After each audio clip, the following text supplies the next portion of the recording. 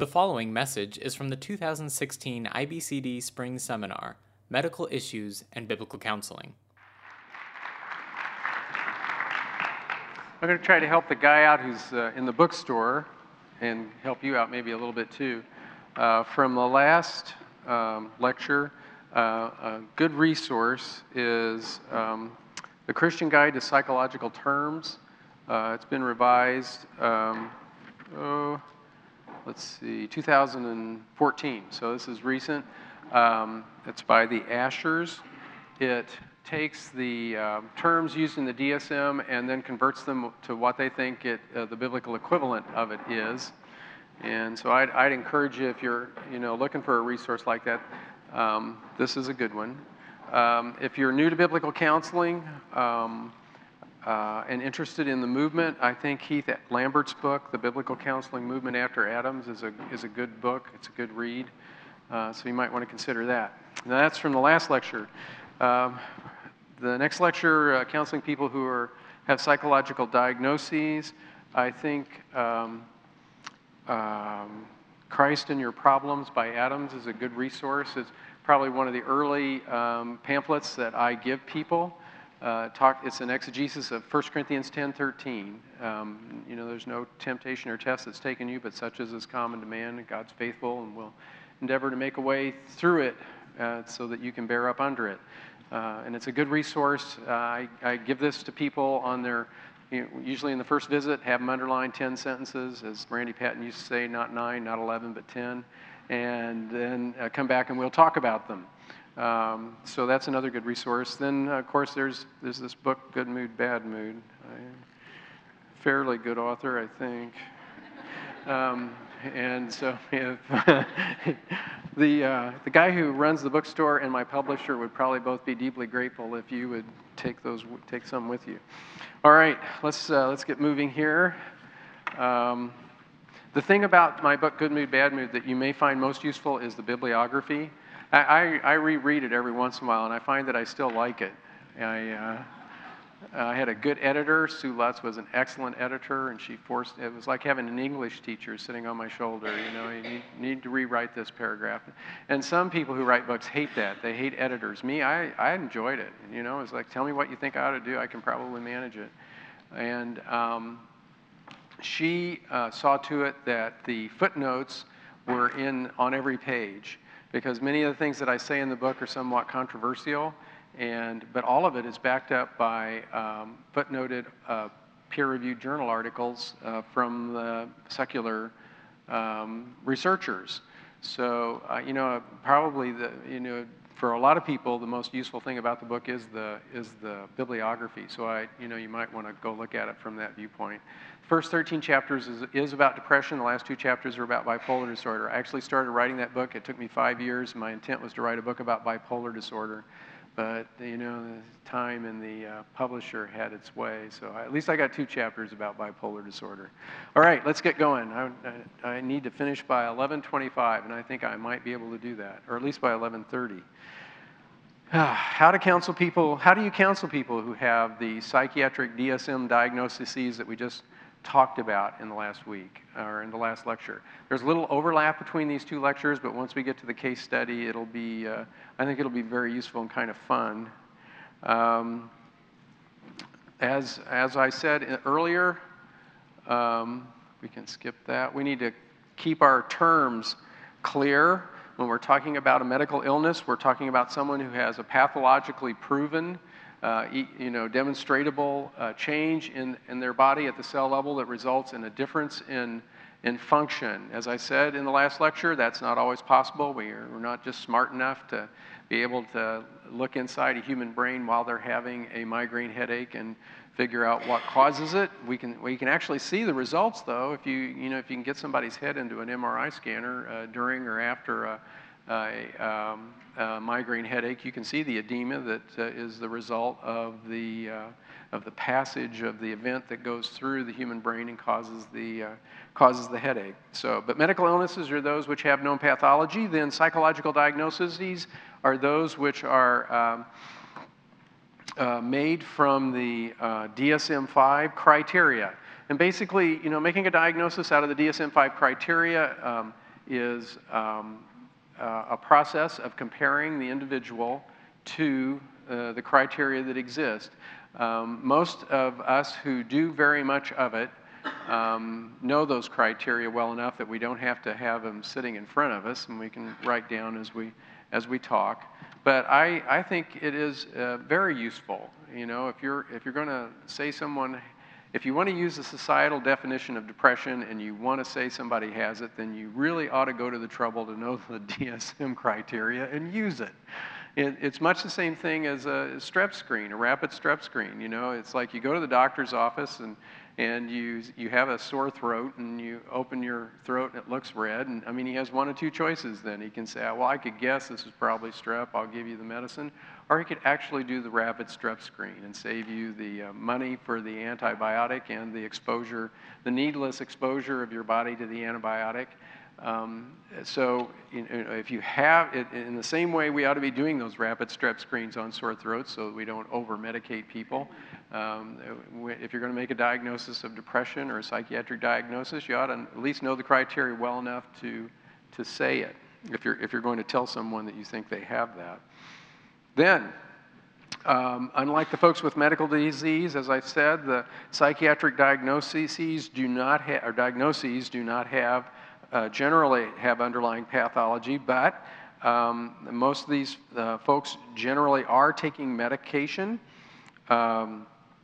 when they come to us. As I said last night, and I'll talk about in a moment, taking medicine is a Christian liberty issue, and it's as I do counseling, most of the people that I counsel have already been to the doctor and are already taking medicine, and the reason why they're in my office is because it didn't work very well. Yes, if it had worked, they wouldn't have been there. And so grateful to be able to help people who are in both categories of both psychiatric and medical diagnoses. But it is important for us to be able to differentiate between the two if we're going to serve both of them well. It's important to understand the labels. It is also important to examine those labels in the light of Scripture. You know, what does the behavior mean as far as looking at it in Scripture? As we do this, we need to approach dealing with folks who are struggling with either psychiatric or medical, with some compassion and humility. I like to say that when people come in who are drowning in some DSM-5 diagnosis kind of problem of life, that I really try to do my best to recognize that they are fellow sufferers and to treat them with grace. I try to treat them like expensive china, you know, very carefully, because I know that the words that I say will have an impact on their life. So I want to choose them well, choose them with grace and love and mercy. We are really grateful for objective science. As I said, you know, some of the most exciting things that I see today are that have to do with research in psychiatric diagnoses. I have absolutely no fear that somebody is going to discover something about medical science that's a fact that's going to affect the outcome of biblical counseling. 0 to none. There's other people, I know that some folks have struggled with that whole idea, but not me. I think the Bible is absolutely true, and anything that we find in science that is true will be a benefit. Particularly such as we talked about schizophrenia in the last hour. Always keep in mind that good people differ on the subject of, you know, the relationship between medical science and biblical counseling. I know this personally. I've spent the last 20 or so years living in the space in between biblical counseling and medicine, and at times I find myself being shot at from both sides. And so we know that good people differ when it comes to making a difference between a diagnosis of calling a diagnosis of depression or ADHD or anxiety disorder a medical problem or a spiritual problem. And so we should be graceful as we talk about it. Now, how do they make a psychological diagnosis? How do people make one? Well, many folks who come in for counseling are going to come in and they're already going to have a bunch of labels, most of them. They get those labels where? Well, they get them from watching television, they get them from their family members, they get them from the neighbors, and they get them from my favorite consultant in life today. Yeah, they get them from the internet, yes. I used to say that I gave first opinions. You know, people would come in and I would give them a first opinion. Now I'm all just doing second opinions. You know, they come in and they have the sheet printed out to tell me what is wrong with them and what I ought to be doing in response to it. So now I give second opinions and third opinions. The current Diagnostic Statistic Manual, the DSM-5, does explain the criteria that people use to make those diagnoses, but it doesn't explain anything about the cause or the treatment of any of the disorders listed inside. And it was made that way on purpose. There was a significant revision in 1980 when Robert Spitzer was the chairman. And the reason why he did that, he says, was because there were competing theories as to why people got depressed, and so he tried to write the book in a way that wouldn't favor any one of them, which may have been a great idea at the time, but didn't work out that way. There are always unintended consequences. The unintended consequence of taking out cause in the diagnosis of depression has been an explosion of the diagnosis of depression. You know, it used to be you had normal sadness and disordered sadness and grieving and things like that, but not today. The difference between a psych diagnosis and a med diagnosis, medical diagnoses, there's a number of organic causes that cause behavior problems. I think my favorite is pica. Anybody here know what pica is? Yes, that's right. That's why kids eat dirt and wallboard, and why pregnant women eat whole bags of carrots and gallons of chocolate ice cream all at once, and why some people chomp on ice, much to the gratification of their dentists. You know, they chomp on ice until they bust their teeth. Now, you know, we could take that poor kid who's eating dirt and say that his parents told him not to eat dirt, so therefore he is rebellious. And he's definitely a little sinner in rebellion against God. Or we could get a CBC and a serum iron on him, and we'd find out that he was iron deficient and it was anemic. And if we just replace his iron, he'd quit eating the dirt. The same would go for the pregnant woman who was eating the bag of carrots and the gallon of ice cream, and for the person chomping on the bag of ice. It's all a function of iron deficiency anemia. That's a medical ailment that causes definite changes in behavior. Now, though, when you find an organic cause, a medical diagnosis is given. We do not say that the little kid has dirt eater's disease, or that the pregnant woman has whole bag of carrots and chocolate ice cream disease. We say that they have iron deficiency anemia once we settle in on what the pathology is. The diagnosis primarily describes the disease in the body rather than the symptoms. Now, this is an important point. Medical science has always been at its best when it has definite pathology to describe a disease. You know, if you have a glucose of 500, you have diabetes. If you have a glucose of 80, you probably don't. When you go to things like fibromyalgia, or chronic fatigue syndrome, don't misunderstand me. Anybody in here who carries a diagnosis of fibromyalgia, I'm not saying you don't hurt, all right? Let's just stop that right there. But we don't have any pathology for fibromyalgia. Fibromyalgia used to be a rheumatologic disorder until the rheumatologist fessed up and said there was no inflammation. And since there's no inflammation, it's not a rheumatologic disorder. And they kicked it off to the neurologists, who now call it a disease of pain perception, which sounds a little bit like gobbledygook, doesn't it? Yes, and the reason why is because they don't have any pathology either. Eventually, I suspect that somehow it'll get kicked off again to somebody else. The problem with that is when you do not have pathology, sometimes, excuse me, the treatment can get dangerous because the side effects that you might encounter for the drugs that they might give you for a chronic pain kind of problem, excuse me, it can be considerable. So then, to qualify as an illness, the condition in question must show damage to the body's physical tissue. Now, that's for physical. Now, how about psychological diagnoses? These are all made on the basis of the DSM. the DSM-5. There are various theories that have been proposed to account for the behavior. There have been three major ones in my lifetime. The first was Sigmund Freud, who must certainly not have gotten along with his mother very well, because everything seemed to be written in terms of domineering mother, or something like that. He single-handedly led psychiatry out of objective medicine and into the swamp of no pathology, where psychiatry remained until sometime late in the 1970s. Then, for a second, it was Freud. Then it was Skinner. Skinner, who said that we are simply the sum total of our experiences. We are all mice or rats in a maze, and we are what we have been subjected to. And then the last theory, the one that's popular still yet today, is the chemical imbalance theory, which I would tell you from a scientific viewpoint is in the rear view mirror of life. Science is currently driving away from the chemical imbalance theory for a really good reason. It's never been able to be substantiated in fact. So those are the three that are currently popular. You can contrast the difference between making a diagnosis in medicine and the diagnosis in psychological. For psychological diagnoses in medicine, we start with a disease and it goes to symptoms. In psychology, it starts with symptoms and we back it up to a theory that explains them.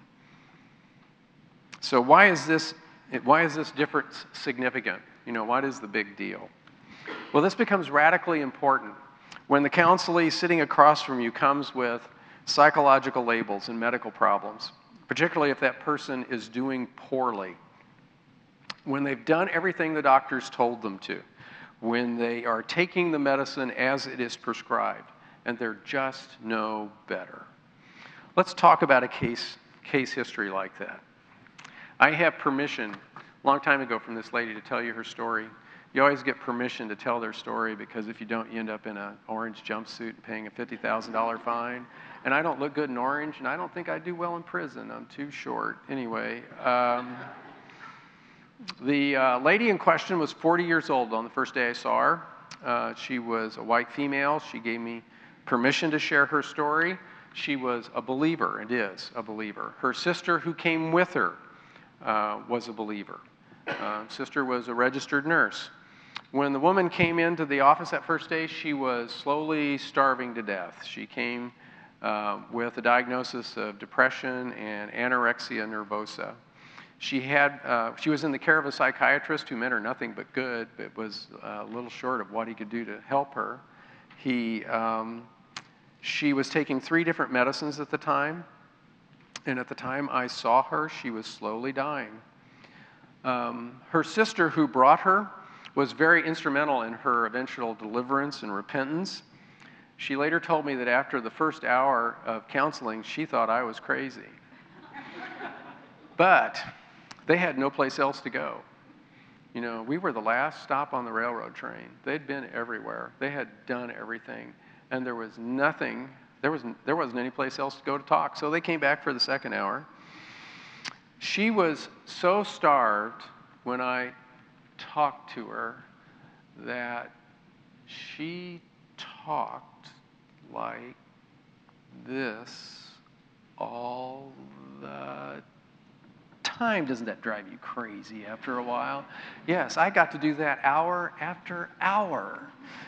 And the reason why she was talking that slowly was because she didn't have enough sugar in her brain to power it. She was starting to have the terminal effects of starvation. It was like a 486 computer. How many of you remember 486 computers? Oh, yes. And do you remember the 25 meg hard drive, 250 meg hard drive that you had that was this big and this thick, and that when it wouldn't work very well, you would hit it on the side, or that you would carry it and put it in the freezer? Yeah.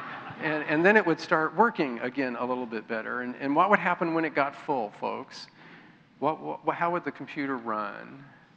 Very slowly, yes. You could hit that function button and run to the bathroom. You'd go wash your hands, go to the kitchen, make a sandwich, get a Coke, come back, and it would still be running very slowly. That was how she talked all the time. That was just the way she was. The first question, of course, she asked me was if she could quit all her medicine. I don't know what it is about biblical counseling and people who come who think that the only reason why they come to see us is so they can quit all their drugs. It amazes me. And of course, my immediate response to her was, no, don't you dare do that, for lots of reasons, mostly that all the drugs she was taking had withdrawal effects, and in her situation would only be compounded and made entirely worse if she stopped them abruptly. I did tell her that there was one drug that she could stop using, and that was nicotine. Yeah, you know, if you quit smoking, you probably gain weight too. It was a dilemma. What was I going to do for her as a counselor? Was I going to be bound by the labels that she brought? You know, if I was bound by the labels that she brought, I would have to tell her as a physician that she was being treated in the only known way that we had to help her with the problem that she faced, which of course was failing at the time, and that would have given her absolutely no hope, none. Or I could choose to ignore the labels because there's no known pathology to substantiate why people get anorexia nervosa, and really none for depression. I could choose to ignore those diagnoses. And this is why the way we make those diagnoses is so very important. You know, if I chose to abide by the diagnoses, I couldn't help her. If I chose to ignore them and simply start looking at her behavior from a biblical viewpoint, I had great opportunity from the scriptures to help that woman. And that was what we did. I used those sentences that I told you in the last hour. Never call anything a disease that the Bible calls sin. I used that sentence in working through her life. And I used the other one. I would never call anything sin unless the Bible clearly did. And with that, we took off and headed into that woman's life. Now, during the data gathering phase, you need to ask counselee if they understand the process whereby they got the diagnosis. And I'll tell you that most people don't, because nobody tells them. You know, generally speaking, they just get told what they have. You know, the idea that I compared your behavior to a criteria in a book someplace is probably not known to very many people who carry any DSM-5 label. When the time is right, you ought to move from secular descriptions to biblical ones. For my counselee, it was pretty much in the first day. She had this habit. She would come in and she would tell me that, first off, she would tell me that she just wants to die. And she was really working pretty hard at it. I mean, you know, half the people who have anorexia nervosa eventually do die. They starve to death or die from complications of starvation. And so she would look at me and say, I just want to die. Couldn't you all just let me die? And then she would say things like, I want to feel better. I just want to feel better. Doesn't God want me to feel better? That would be the next thing that she would say. And after a while, I got kind of tired of listening to it. And it dawned on me, when someone tells you that they cannot possibly continue to live under the circumstances in which they're currently living or with the struggle that they're faced, they just can't go on, what you really need to ask them is, what would the world look like if it changed and you could? You know, what would the world look like if it changed and all of a sudden you could live with it? So I looked at her and I said, well, what would the world look like if it changed and you felt good? And she looked at me and said, I want my ex-husband back. Poof, just like that, yes, exactly. And we all went like this because we knew her ex-husband. He was a drunk. He used to beat her. He used to beat her kids. We thought, good grief, woman, you're so much better off since and besides that, he was already married to someone else. And we were thinking in terms of that song in South Pacific. Has anybody seen South Pacific in here? Good. The older I get, the less relevant my movie references are. If you've never seen South Pacific, go to Netflix. Anyway, there is a scene in which the one woman has been dumped by a guy, and what does she sing? Gonna wash that man right out of my hair. Yes, exactly. And that was what we thought this woman should be doing. We thought that she should be happy, but not her. Of course, then idolatry is never logical, is it? No, idolatry is never logical. We had found out what was driving her anorexia nervosa. It wasn't an underlying disease process in her life. This woman had made a Faustian bargain with the devil about what she was willing to do or give up in order to get her ex-husband back. She decided that if she lost 70 pounds, her ex-husband would see her again, and she would be skinny, and he would want her and leave his current wife and come back to her. The only problem in all of that calculation, the only problem, was that she put her goal weight about 25 pounds on the other side of dead. That was it. Now, at that point, though, we had something to work with, and we went to work. All right. Now, you need to speak appropriately with people about their medication when they ask you about it. As I said last night, but I am going to take the time to say it again because many of you weren't here. Taking medicine is a Romans 14 issue. Do you all know what's in Romans 14? It's an argument in a church. Imagine that. A church that has an argument. And it was about vegetarianism versus meat eating. We're still arguing about that today, aren't we? Yes. Yeah, and the argument was whether or not it was right to eat meat offered to idols or just eat vegetables. And what did Paul have to say about it? Because they were being rather judgmental towards each other. And he said, "A pox be on both your houses." Yes. It doesn't make any difference if you're a vegetarian. It doesn't make any difference if you're a meat eater, period. What does make a difference is that you were being judgmental towards one another. And out of that chapter comes what? Christian doctrine. Christian liberty, yes. Christian liberty comes out of that. And when I say Christian liberty, what I mean is that if the Bible does not say something about a choice that we have to make, that we have the privilege, I did not say the right, we have the privilege to make a choice in that regard within the confines of all the rest of Scripture, all the rest of the Bible. It's not just that we can't find a verse about medicine. We have to take every aspect of it and look at it from every aspect of Scripture. Christian liberty is not Christian license. So, taking medicine is not mentioned in the Bible very much, is it? And specific medicines certainly are not mentioned in Scripture. So from that, we would say that it is a Christian liberty issue. We get to choose. And I would tell you that, unfortunately, down through the years, a lot of people have been trying to make this out as either a right or wrong question.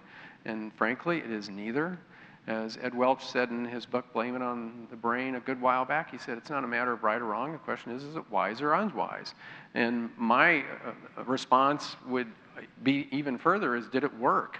I mean, the real problem is that people have been taking lots of medicine for lots of reasons that have done them absolutely very little good, but given them significant potential for side effects. So taking medicine is a Romans 14 issue, all right? And I can tell you that counseling people who take medicine is no more difficult than counseling people who don't. I think I've only come across 2 counselees in 20 years that I couldn't talk to because they were on medication. One, because whenever she sat down in the seat at the table across from me, she would fall asleep. So I wrote a nice little note to the psychiatrist saying, this lady can't stay awake when we're counseling. Send it back to the psychiatrist. He changed the medicine, and she could stay awake after that. So, a Romans 14 issue. I have to say that over and over again. And the reason why I have to say it over and over again, because there are always going to be people who will walk out and say that wasn't what I said. So I hope you're awake and got it this time. A sizable percentage of our counselees are on psychiatric medicine before they ever come to see us. And the reason why they're seeing us is because it didn't work. In the process of gathering data, you do need to get their medication history. Biblical counselors should never encourage counselees to stop, reduce, or change their medication. I do not do that. I'm a licensed physician. I could, but I do not. I send them, because it's unethical, I send them back to the doctor who started it, because he knows why he started it. I don't really. And there may be a really good reason why they're taking that medicine, and if I interpose in there, I will have done the patient no good. So send them, they go back to their doctor, the prescribing physician. You need to base your conversations on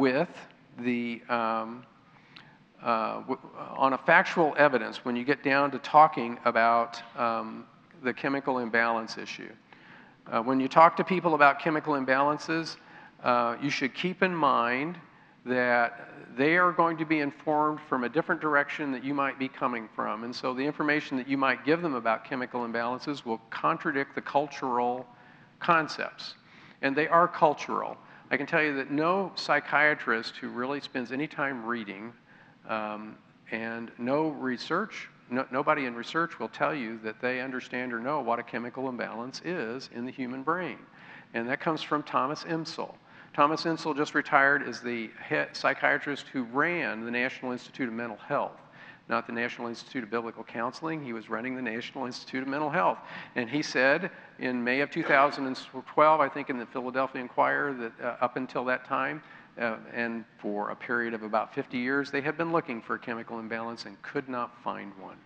It has never been documented to be a factual thing scientifically in our history of medicine.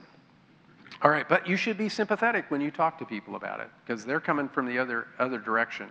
We need to be kind and respectful when we interact with people who have theories with which we disagree. Sometimes they're just poorly informed.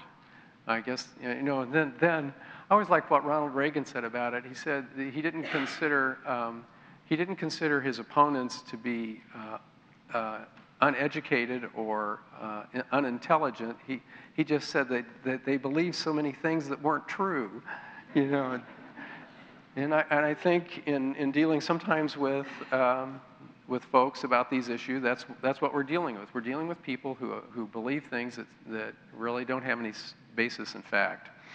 When you put the chemical imbalance under a microscope, what do you see?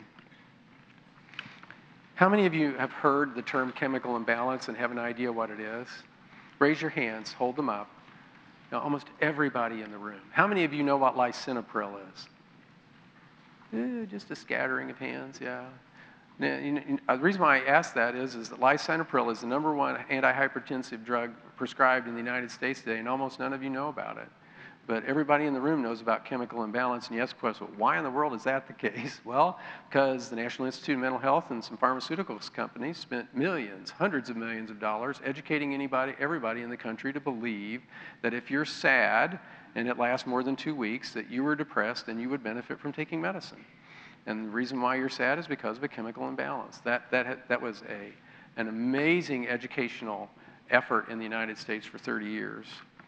Now, what does it look like? The catecholamines in your head, norepinephrine, dopamine, and serotonin.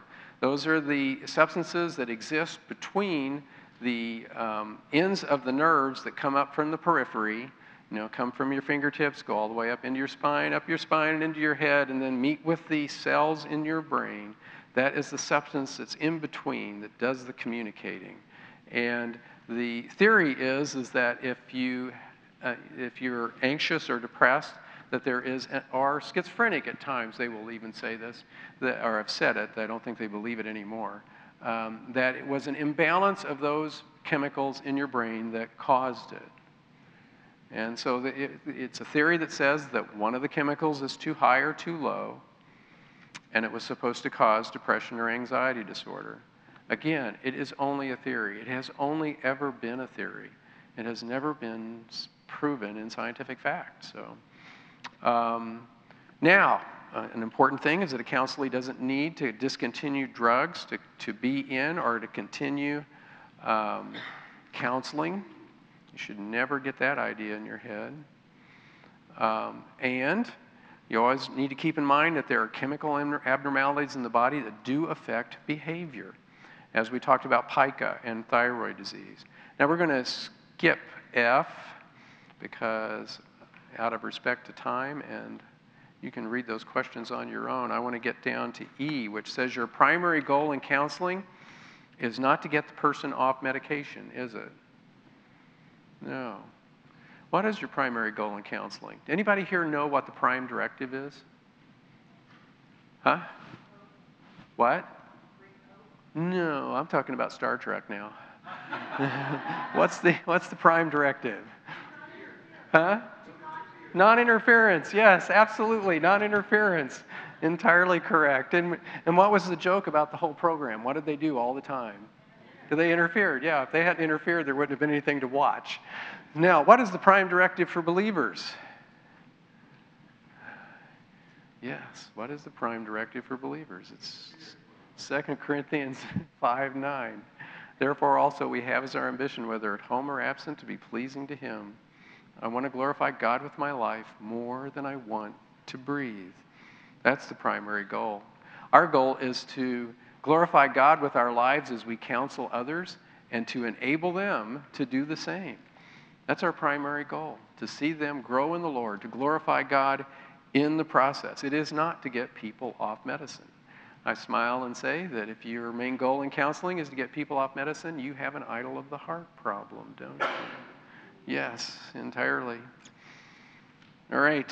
Now, you need to be prepared to respond carefully when your counselee raises questions about getting off their medication or reducing it. As my counselee, the first day in, she just wanted to stop abruptly, and I told her no. And I'll tell you this, in the 16 weeks, and that was it, 16 weeks that I counseled this woman, I never talked to her about it again. Never. We didn't talk about her medicine again. And I know that at least a couple years afterwards, she wasn't taking it anymore. And I had absolutely nothing to do with that, other than the changes that she made in her life as a result of the biblical principles that we applied to the way that she was living. There wasn't any arm wrestling about whether it was right or wrong or good or bad or anything. We didn't talk about it again. And I tell you that because I want you to get the role of medicine in its proper place in your counseling. It is not why the counselee is there. They didn't come to you to see you because they're taking a pill. They came to you because their life is a wreck. So get in there and help with the wreck. Now, why do they want to stop? Generally, counselees want to stop for 3 reasons. One is the cost. Unless they're on a generic medicine, most of them cost $200 or $300 a month, and that's a significant penalty. Then there's side effects. Significant side effects associated with all the medications that are currently used in psychiatry, even though we're told, as I said, I think in the last era it's only 5 to 10%, it's really 50 to 60% and sometimes more. And then the last one is the medical resume effect. They don't want it in their medical record that they have been treated for a psychiatric problem. And that's because, of course, we are all confident that since, they passed the Affordable Care Act, that our records are far more secure in electronic medical record storage than you guys don't believe that? Oh, yeah. I used to say that if you wanted to steal somebody's medical records, what you needed to do is hire a burglar, and he would have to break a window and crawl into the office, take a crowbar, jimmy open the locked file cabinet, find the file, and physically steal that file. That's a hard job. And if you want to steal somebody's electronic medical record, all you need is some 17-year-old kid in the Ukraine now. That's what happened to Target, is a 17-year-old kid in the Ukraine who busted their code. All right, so learn their reason for wanting to stop. Then explain to the counselee, which is what I did with my counselee. I told her that we had a lot of work to do before we could even talk about that. Everything about her behavior and the way that she lived needed to change. And if she stopped her medicine there, she'd just be in the same kind of wreck that she was in when she went to the doctor in the first place. So you work on the part of the problem that needs work first. And then, you tell her that you'll deal with it later. And then only discuss stopping medication when you're convinced that the person has replaced the use of medication with biblical principles, that their life actually has changed, that they're living according to Scripture. And when you're convinced they can come off, you need to send them back to the doctor who started them. Now, here's how I do it. This is what I tell counselees. They've been in counseling maybe for 3 to 6 months. They are living better. They're doing better. They're in a small group. They have people to hold them accountable who are around them. They're in a good church where the Bible is preached and taught every Sunday morning, and they're there. They're invested in Christian service and all that. And so then I say, well, it's time. Now you go back to your doctor and you tell him this. Doc, I want to thank you for the help you gave me when I came. And they should. I want to thank you for the help that you gave me when I came. But Doc, I've been counseling now for 6 months to a year, and my life is radically different. And what I really want to know is, do I need to take this medicine for the rest of my life? Would you help wean me off this medication slowly? And those are important words. And wean me off this medication slowly so that I can find out if I need to take it or not. And almost any doctor worth his salt, anyone who is experienced and understands will agree. If the physician refuses, there might be two reasons. One, they aren't very experienced, or two, the patient might have manic depression or schizophrenia. And I can tell you that if they've had manic depression or schizophrenia and been psychotic, then almost no physician will agree to take them off the medicine. And if the doctor refuses and they aren't manic or schizophrenic, then they probably need a second opinion. I wouldn't say they have to get a new doctor, but they need a second opinion about the matter. And then you need to keep check with the patient or the counselee for a reasonable period of time afterwards. I'd say it's more like 2 to 3 months as opposed to 3 to 4 weeks. Then, in the process of counseling, you need to speak about the heart and life issues that got them there in the first place. What got this woman into the situation that she was in? Well, it was the idol of her heart, was it not? At the whole bottom of it was that nasty desire on her part to get her ex-husband back. That was what was driving her to distraction. And I listened to her story, and I looked at her, and I said, I think you can get entirely better. In fact, I'm convinced of it. But you need to be willing to say one sentence. And she was the first lady that I ever said the sentence to. I've taught it and told it to counselees for years since. And the sentence was, I want to glorify God with my life more than I want to breathe. If you haven't written that down, you might want to. I want to glorify God with my life more than I want to breathe. More than I want my ex-husband back. More than I want to be skinny. More than I want to feel good. I want to glorify God with my life more. Counselees who are willing to say that can and do change. Counselees who refuse to say it, in my experience, never do. Because they hang on to that idol of their heart. They keep dragging it around. It's chained to their leg as they move through life. So, her heart had to change by God's grace, from being focused on herself and the loss of her husband to living in a way that pleased God. That was how it was going to work. It would mean for her that she must come to believe that she was going to glorify God in the way that he wanted to be glorified. It's God who decides how we glorify him, not us. And so then I took her to Matthew 22, 37 through 39. What does it look like for us to glorify God? Love the Lord your God with all your heart and all your soul and all your mind, and then love your neighbor. It doesn't say that we have to love ourselves. That was entirely the woman's problem. The idea that this lady had a self-esteem deficit was ludicrous. The only person that she esteemed in the universe was herself. Yes, and everybody else was paying the freight on it. So she had to love God more. Love God more than getting her ex-husband back. Love God more than being skinny. Love God more than feeling good. She had to love God more. And then, it is indeed God who decides what loving him looks like, isn't it? Yeah, it is. So I took her to John 14, where it says, he who has my commandments, in verse 21, he who has my commandments and keeps them, he's the one who loves me. Yes.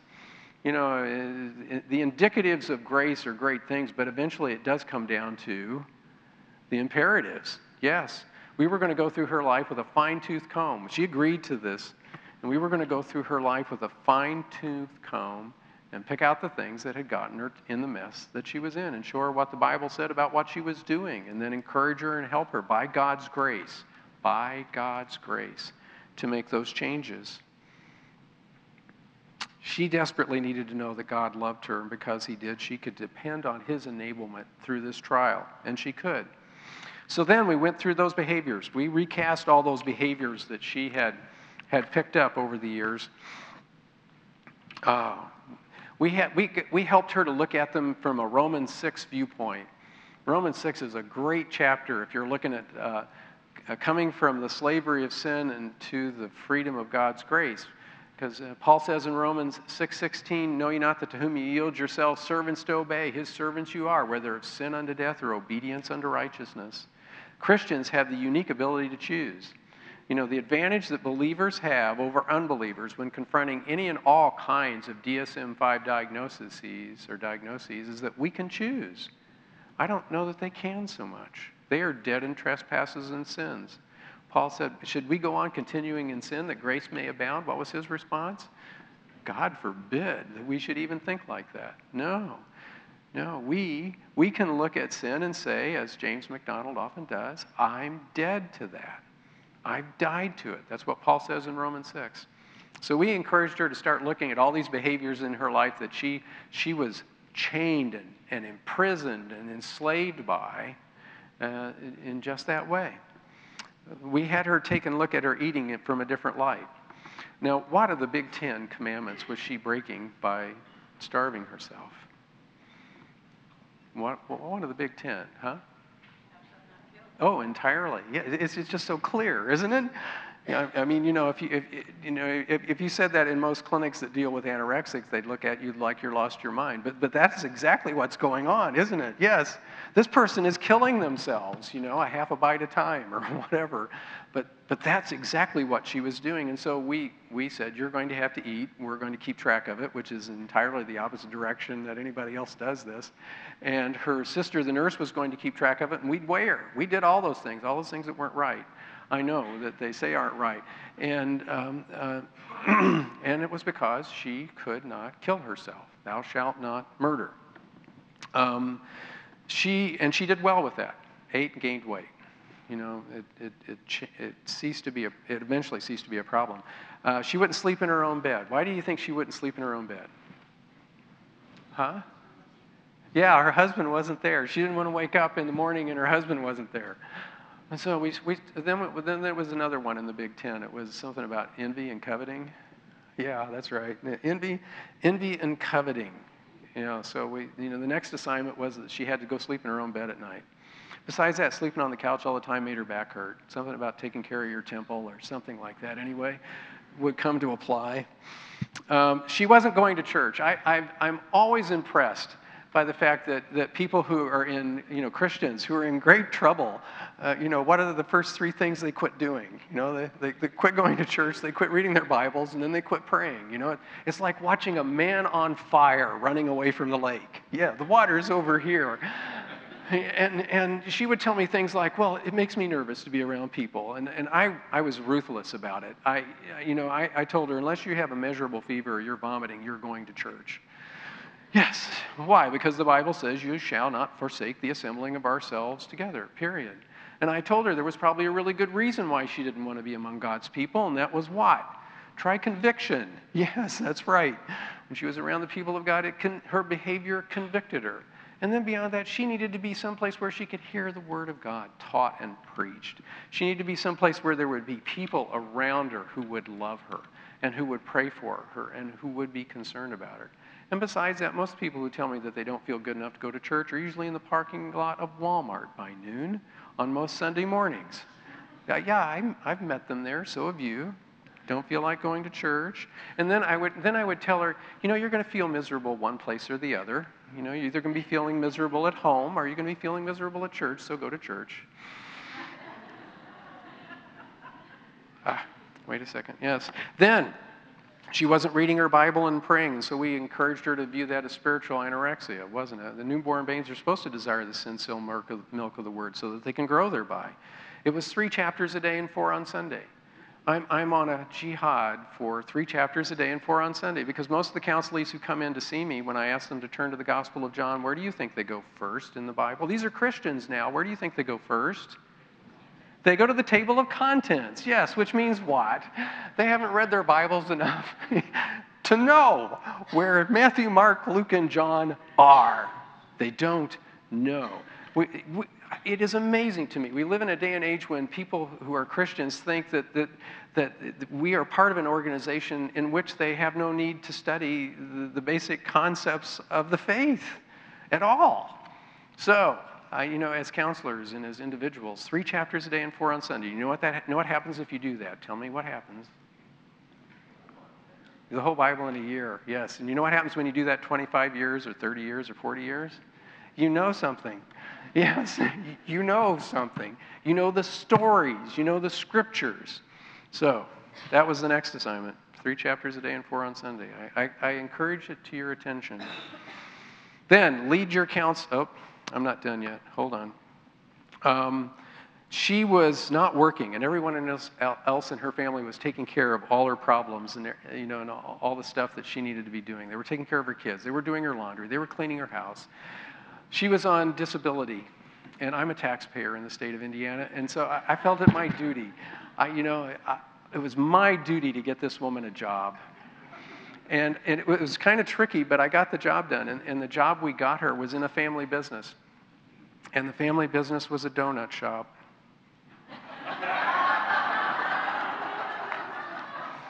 The irony of it, yes. Yes, the irony of it. She had to admit that pursuing her ex-husband was covetousness, and so she did, and she stopped. I told her, he's married to someone else. The Bible says you can't marry him again. I would certainly hope that no pastor on the face of the earth would take a saved woman and marry her back to an ex-husband who was unsaved. It is the definition of the unequal yoke. Yes, we should at least have common sense about it, even if she didn't at the time. Then, the last thing was that she was a user. I hate to say it, but people who are in the grips of anorexia are users. They use everybody around them. And so we put her to Christian service. And this is good for all depressed patients, 2 hours a week for someone who was worse off than they are, someone from whom they can take nothing. And it has to be a person, not doing grass or windows at church, an individual. And they will do this the rest of their life. This Christian service. My statement about it that I wanted to put in my book that the editor refused to let me do was that it gets the individual's nose out of their own belly button and into the lives of other people. It helps them to see that there are people who are worse off than they are. So, Christian service. All right, then, now I can change that. I've been trying for a while. Lead your counseling in analyzing the issues of the heart that produced or contributed to their struggle, the idolatry of their heart. Useful resources in this are When People Are Big and God is Small. That was the book that I had her read by Ed Welch, and she hated it. She did, and the reason why she hated it was people were big and God was small. Yes, it was an indictment of her whole way of living. Another good book is Gospel Treason by Brad Bigney. I encourage you, and both those books are good. Then we brought the gospel to bear on her thoughts and her actions and her emotions. There were lots of places in this anorectic lady's life where the gospel found application, but the one place that I think was most important for her was that this woman was genuinely loved. She was genuinely loved by God. She was genuinely loved by her Savior.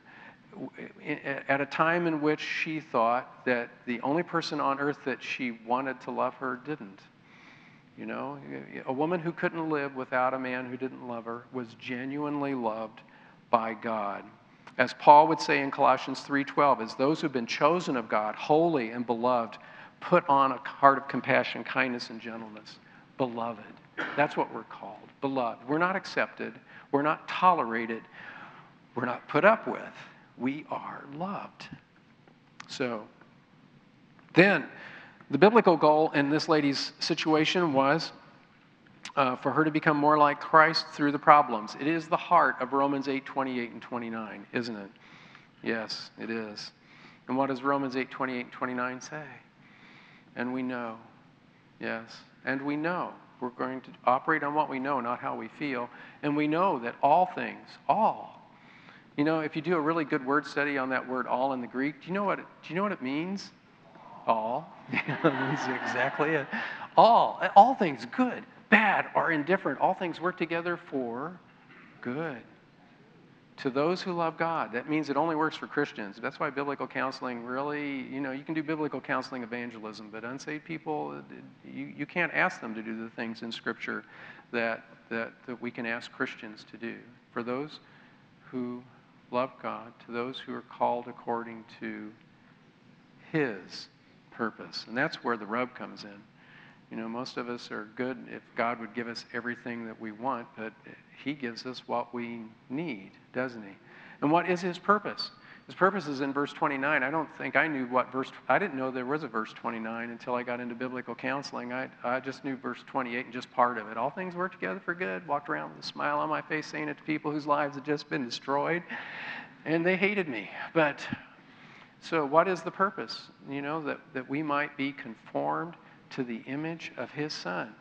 Yes, God wants to use all things in our lives as a sandpaper of life to shape us into the image of Jesus Christ. That's what his purpose is. His purpose is not for us to be happy, wealthy, healthy, and wise. His purpose for us is to be more like Christ entirely. Romans 8:28 and 29 is the dividing line.